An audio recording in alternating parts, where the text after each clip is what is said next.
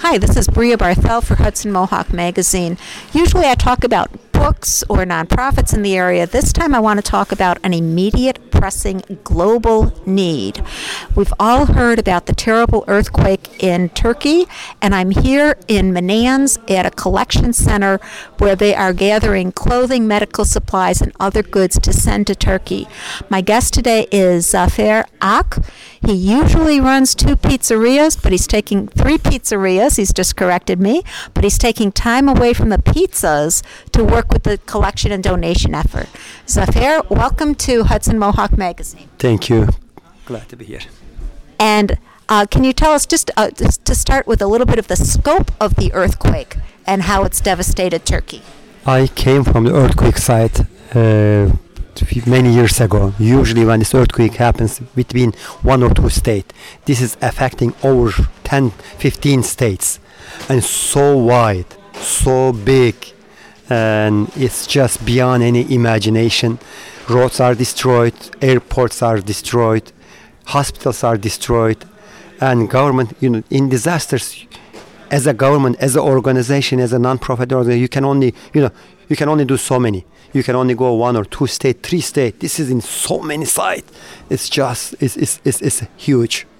And earlier when we were talking, you said that about half of the country is affected by this. It's close to half of the country is affected. After World War I, this is one of the biggest disaster we are seeing. And with over 50,000 people dead, millions displaced, and with all of the infrastructure gone, it seems like collecting items and getting them there is critical now. It is extremely critical, and there are a lot of volunteer organizations. As I was mentioning, there are 3 airline companies is volunteered. We are getting our list from our embassy daily, what is needed items urgently.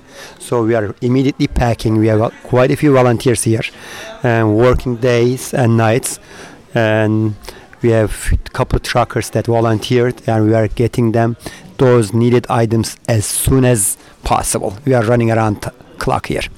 And I want to, before we get into the items needed, I want to assure our listeners, as you said, that the items actually do have a path for getting to Turkey. Can you tell us a little bit about what happens when we bring items to your collection site? So when item comes in here, we are immediately packing them, and they'll be shipping tonight, and our trucker will be leaving tomorrow and next week. So from here, we had to get it on time. So those airliners, embassy working together. So it will be flying over to the where needed area, nearby area, and from there it's gonna go to those who is in need. And you said you're working closely with the Turkish embassy here in the United States. You said you're getting daily news from them about what's most needed? Daily list that they are sending us, and we are working around those lists.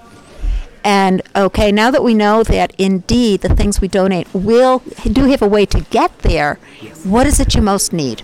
The most needed item, winter boots, we need sleeping bags, medical supply, those are extremely important, wheelchairs, push carts. And by push carts he means the walkers. Walkers, and like sometimes you have those, I'm not sure what you call people. You can just walkers. Yeah, exactly. Okay, those are what we need. Any medical supply. There are lists that I can read it here. High priority items. Tents. We need those tents. Sleeping bags. Winter coats. Heat packs. EKG machines. Portable ultrasound machine. Portable propane heater. Abdomen. Surgery instruction sets, generators, sleeping bags, blankets, winter clothes, and women hygiene items. Okay, so probably many of our listeners do not happen to have portable propane heaters or portable ultrasound machines, but certainly the other things they do. And you also mentioned a bit about the climate in Turkey, so it'd be good to emphasize that and why collecting here in the Northeast actually is good. It is, and luckily for us, luckily, so we can have those. It's Turkey, where this earthquake happened. It's cold, extremely cold, snowing there. It's -degree, just like upstate New York, and and it's working out really well for us. To collecting those items. If you were in Florida, where we find those winter boots, and so those are the items that we are in priority in our list, and we are trying to get them as quickly as that we can. Okay, and again, it's the medical supplies, and that can be even things as simple as ice bags and splints and slings for the arms. And there are some other items on another list that you're looking at. It looks like the list that just came in. Tell us something about the other things you can use. Battery-powered wheelchair, regular wheelchair, inhaler, air mattress, battery-powered flashlights, battery-powered headlights, large, small, gas-powered cement breaker, walker, power bank, heat packs. Those are the additional items that are extremely important. And I assume that if you're saying battery-powered this isn't battery-powered that says you can use batteries also. Yes, that is correct, yes. So as we think about earthquakes and buildings falling, you had made a point about the architecture and buildings approaches used in Turkey and why it was so devastated by the earthquake. Can you give us a sense for listeners who aren't familiar with it, what the architecture is like in Turkey and why everything collapsed? So in Turkey in general, buildings are made from steel and cement, and you're talking about 15-20 high-story buildings. When earthquake hits, compared to wood, they don't have much moving. So when this magnitude of earthquake happens, those buildings just collapse. And imagine 15-20 story high buildings. You can almost walk up to it now. It's just sandwiched in like a hamburger, and people still in between those live waiting for help. Unfortunately, the word I saw in the New York Times is that they're sort of moving from rescue, where they hope to save people, to recovery, to where they find bodies. But you said there was a hopeful sign of a baby that was found alive. Yes, after 60 hours, little babies, a few days old, after 60 hours, covered snow, and it shocked everybody. As a baby, they eat every 2-3 hours, and this was still alive, and really give, in this cold weather over there in here, it just warmness in our heart. And so we've talked about all the different things you can use, and that you're collecting them and sending them on a truck down to the Turkish embassy to be shipped out to Turkey. Where do we bring donations, and when can we bring donations? So you can bring your donations between 12 and 5, 100 Broadway, Menands, North Albany. So this anytime between 12 and 5. I think by next week we'll be stopping.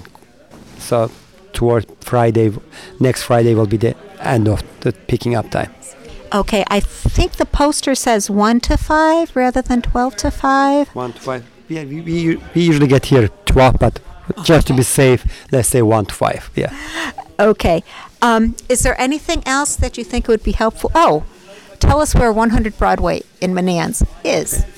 So 100 Broadway, if you take 780, everyone familiar with 787, just take the Menands exit, and if behind the KFC, there is a huge World Community Awards building right up the road, cross street from Subway, before Dunkin' Donuts, North Albany. You are so gearing that description to Americans, telling us by KFC, Subway, and Dunkin' Donuts. It's in the large plaza in the far back of the plaza next to a dollar store, and it's just... Mid-City Shopping Plaza. It's Mid-City Shopping Plaza. And there's a big sign, you can't miss it, with red flag. It says Turkey Earthquake Donation Center here. You can't miss it. And again, it was Zafer Ak. This is Bria Barthel for Hudson Mohawk Magazine. Zafer, thank you for everything you're doing, and I hope that this broadcast helps get you donations. Thank you, everyone.